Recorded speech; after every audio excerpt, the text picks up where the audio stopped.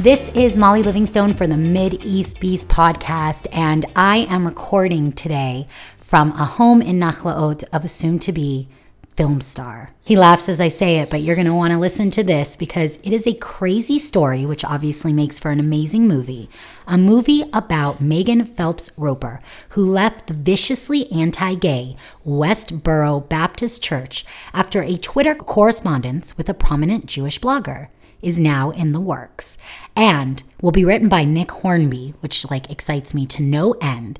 So we are here with that prominent Jewish blogger, David Abitbol, the founder of Jewilicious. But actually today we're going to be talking about how you might be famous.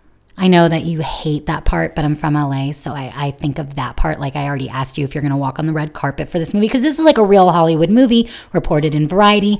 And let's get to sort of the bare bones of this story before my little one, who you allowed me to bring today, because you also have a little baby, a brand new baby, Mazal Tov.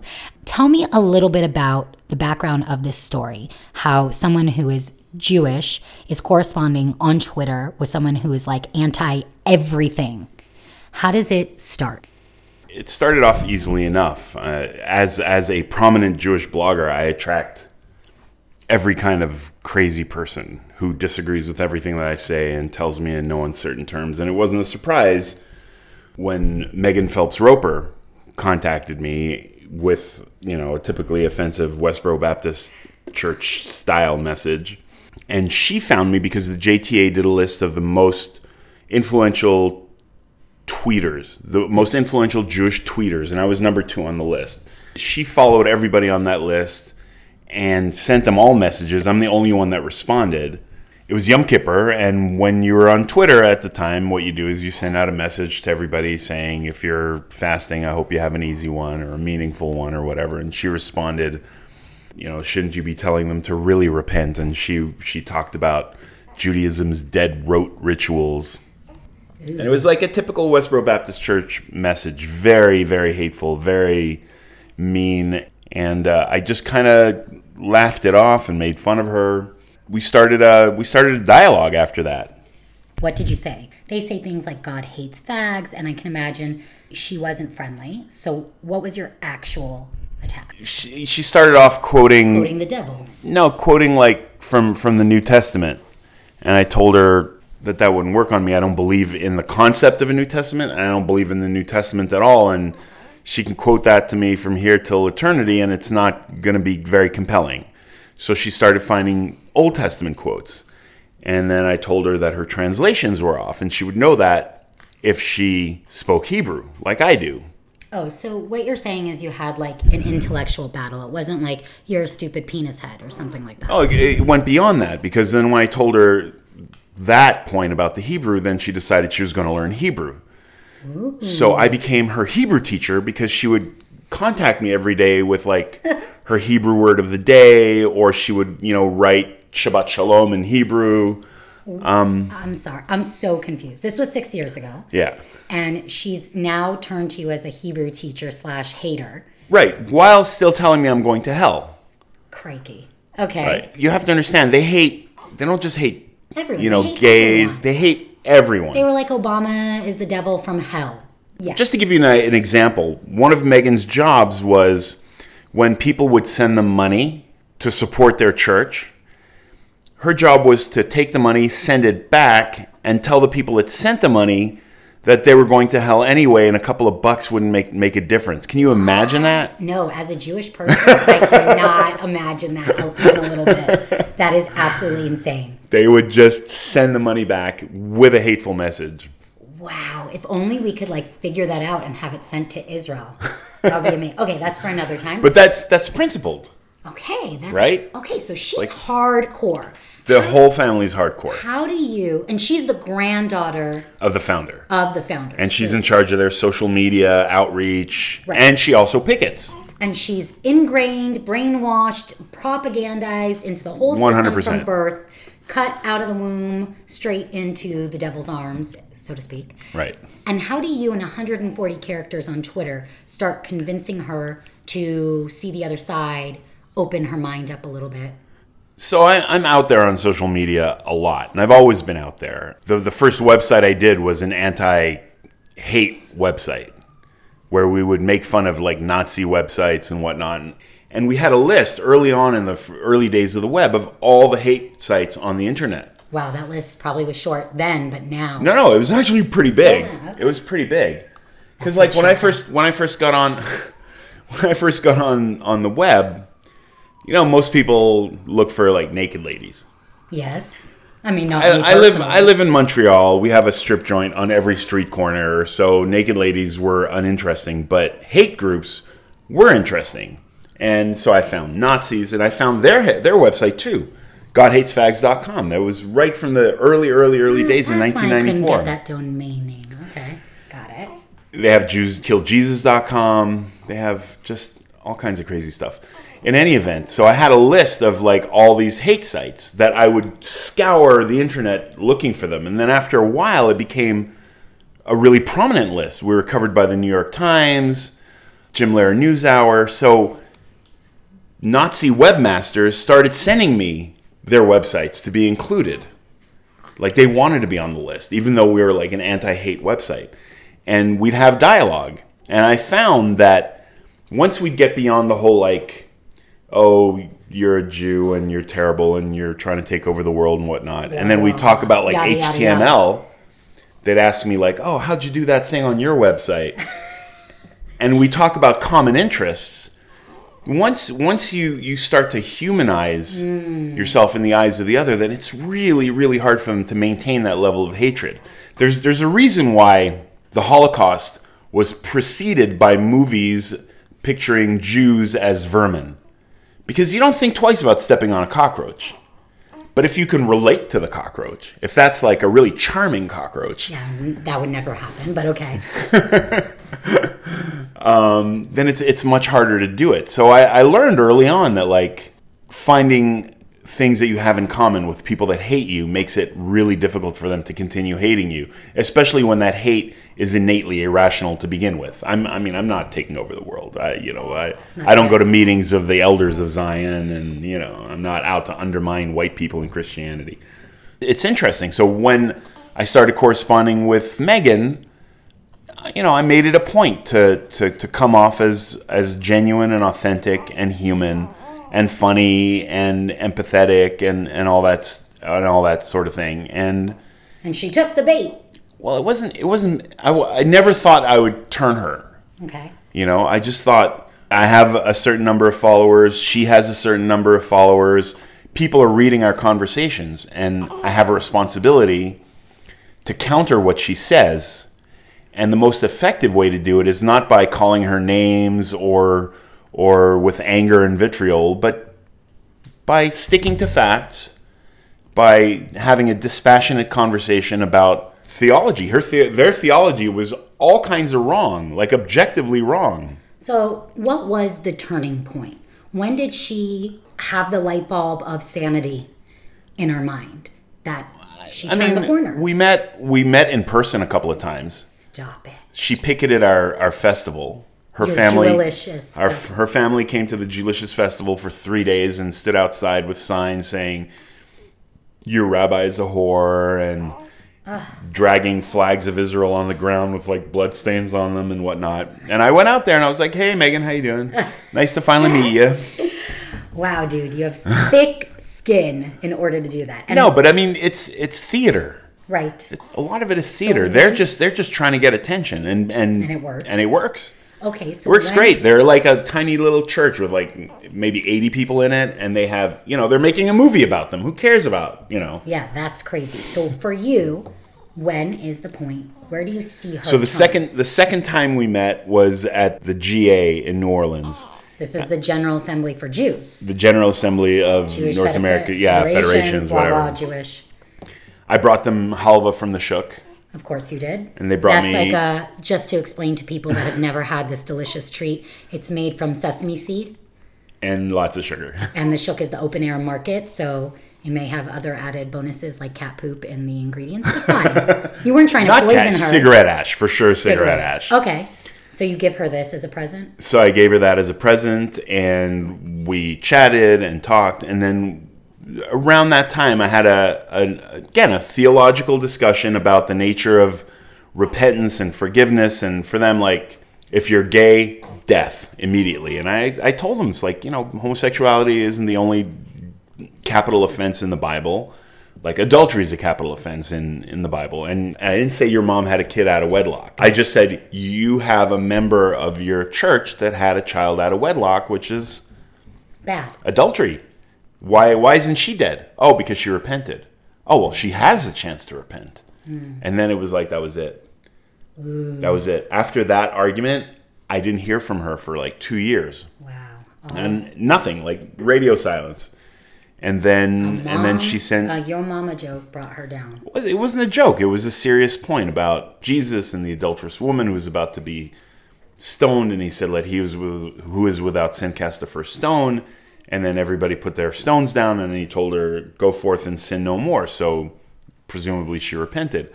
But their theology doesn't give gays any opportunity to repent.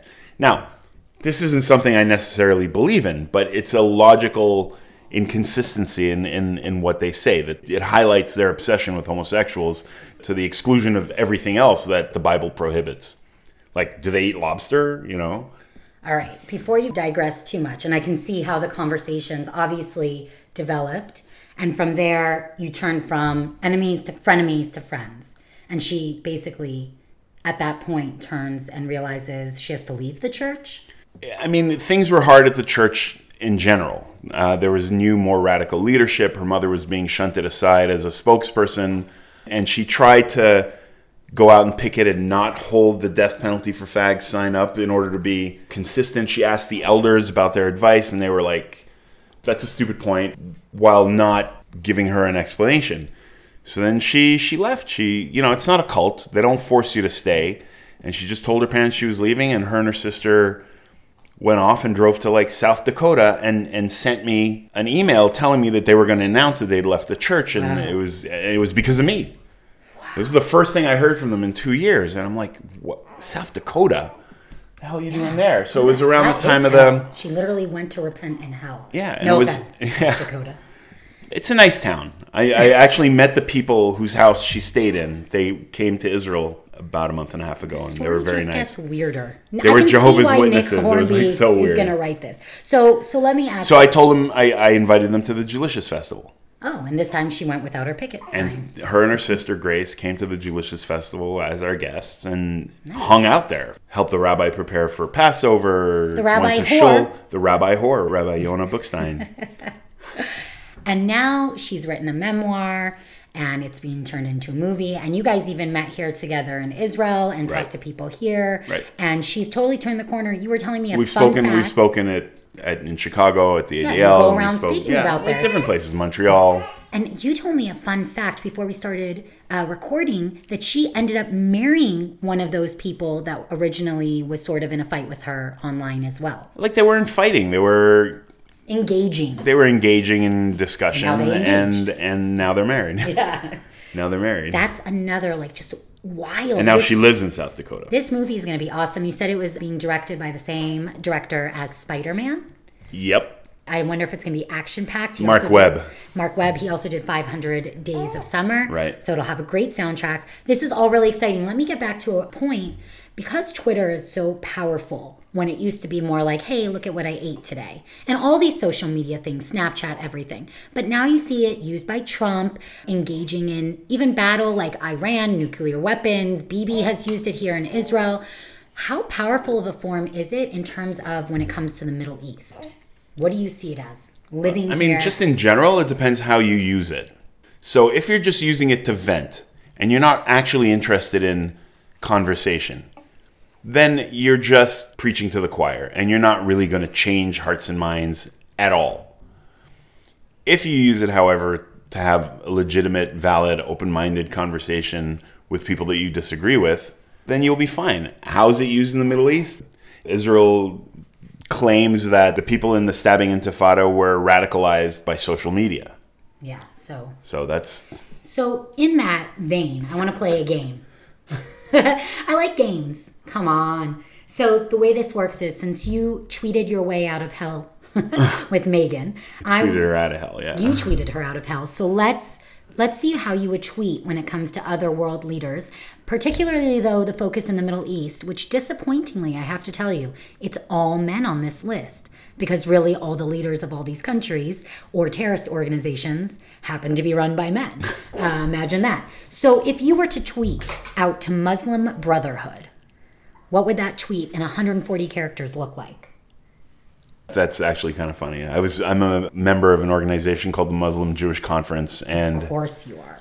My co-chair in a committee that we sat in was like a big Muslim Brotherhood guy, and he was like super nice. We never really discussed, hate, Zionism or whatever, but I don't know. A Muslim Brotherhood guy, I would probably, depending on where he's from, obviously, the tweets would focus on food.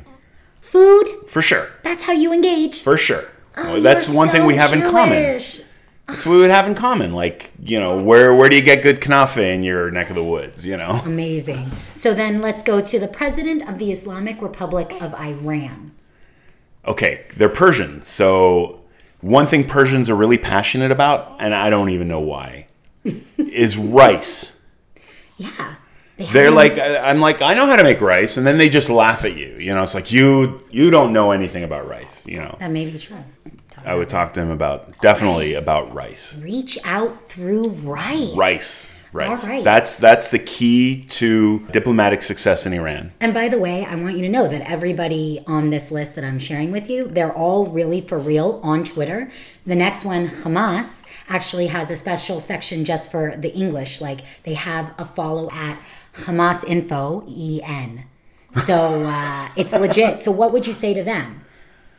So with Hamas, the discussions would probably focus around hummus, obviously. And it's interesting. I'd be really interested in knowing what the regional variations on hummus in Gaza are compared to up here in Jerusalem or in the West Bank. And on top of that, another common point of interest that we would have that wouldn't be a source of conflict would be drones. So I've got like a Mavic Pro. I'm sure they have drones as well. So we could sit there and talk about like, okay, what are the best drones to have and which ones take the best pictures? And of course, I wonder if they would actually, you should do this afterward. How about Hassan Nasrallah, who is the head of Hezbollah in Lebanon? He actually only has 1,200 followers. I wasn't impressed. Everybody else has got like hundreds of thousands. I think it's because he's probably underground. And he's in a bunker, yeah. It doesn't get Wi-Fi. But if you had to talk to him, because they've been a serious source. We had a war with them, Israel in 2006. Of course, we had the first Lebanon war. So what would you say to that dude? So Nasrallah's in Lebanon, and Lebanon has a rich culinary tradition. There goes food again. No, I mean, what do I have in common with a guy that lives in a hole? Food. I want to know about the cherries. Does he get them like when they're in season? Because Lebanese cherries are delicious. And then what kind of funky food does he eat in the dark in his little rat hole? So let's go from the guy in the hole to the guy with a whole lot of everything, Jared Kushner. So he is of course, son-in-law. You want me to tweet Kushner? Yeah, you know what's fascinating about Kushner, who is now, he is a White House diplomat. He's here, he comes to Israel to make peace, blah, blah, because he's the son-in-law of Trump. He has a very unactive Twitter site. He does not tweet. Well, I mean, do you think Hassan Nasrallah tweets? He does. He actually sitting there tweeting? Listen, he might have somebody tweeting for him, but this guy, Jared... today's hummus was very lumpy. And he's also Pakistani. Yeah, I didn't know Nasrallah actually originated in Pakistan. So Jared Kushner, who's rich, balls loaded with money, married into the Trump family, so shebang more money. His cousin's wife is a childhood friend of mine, and her name is Kim Kushner, and she's a very famous cookbook writer. Oh, so it's and the back funny to the thing food. is her mom is Moroccan, and her mom and my mom were childhood friends. So her first cookbook, which everybody freaked out over, like, oh my God, this food is so exotic and awesome, is the food that I grew up with. And I was just like, what? Wait, this is what we ate at home. Why is this like news, So there's that Kushner connection with the food for sure. And he also went to Frisch. My wife also went to Frisch in That's New like Jersey. a high school, religious school in New Jersey? Yeah, like a modern Orthodox All right. kind of place. Let's keep it a little Jewy here. Now I see why you call it Jewelicious, for God's sakes. I got food on the brain. Well, again, what are we going to talk about that we have in common? So how about He's a Democrat. I would be a Democrat if I was Prime Minister Bibi Netanyahu? I feel like you probably have tweeted him maybe once. We would talk about pecan ice cream. No question about it. So, he also made fun of Jewlicious. He was like, Jewlicious? What is that? And I was like, Netanyahu. And he was like, at least my name's in the Bible. I'm like, yeah, but you made up that name. Is that real?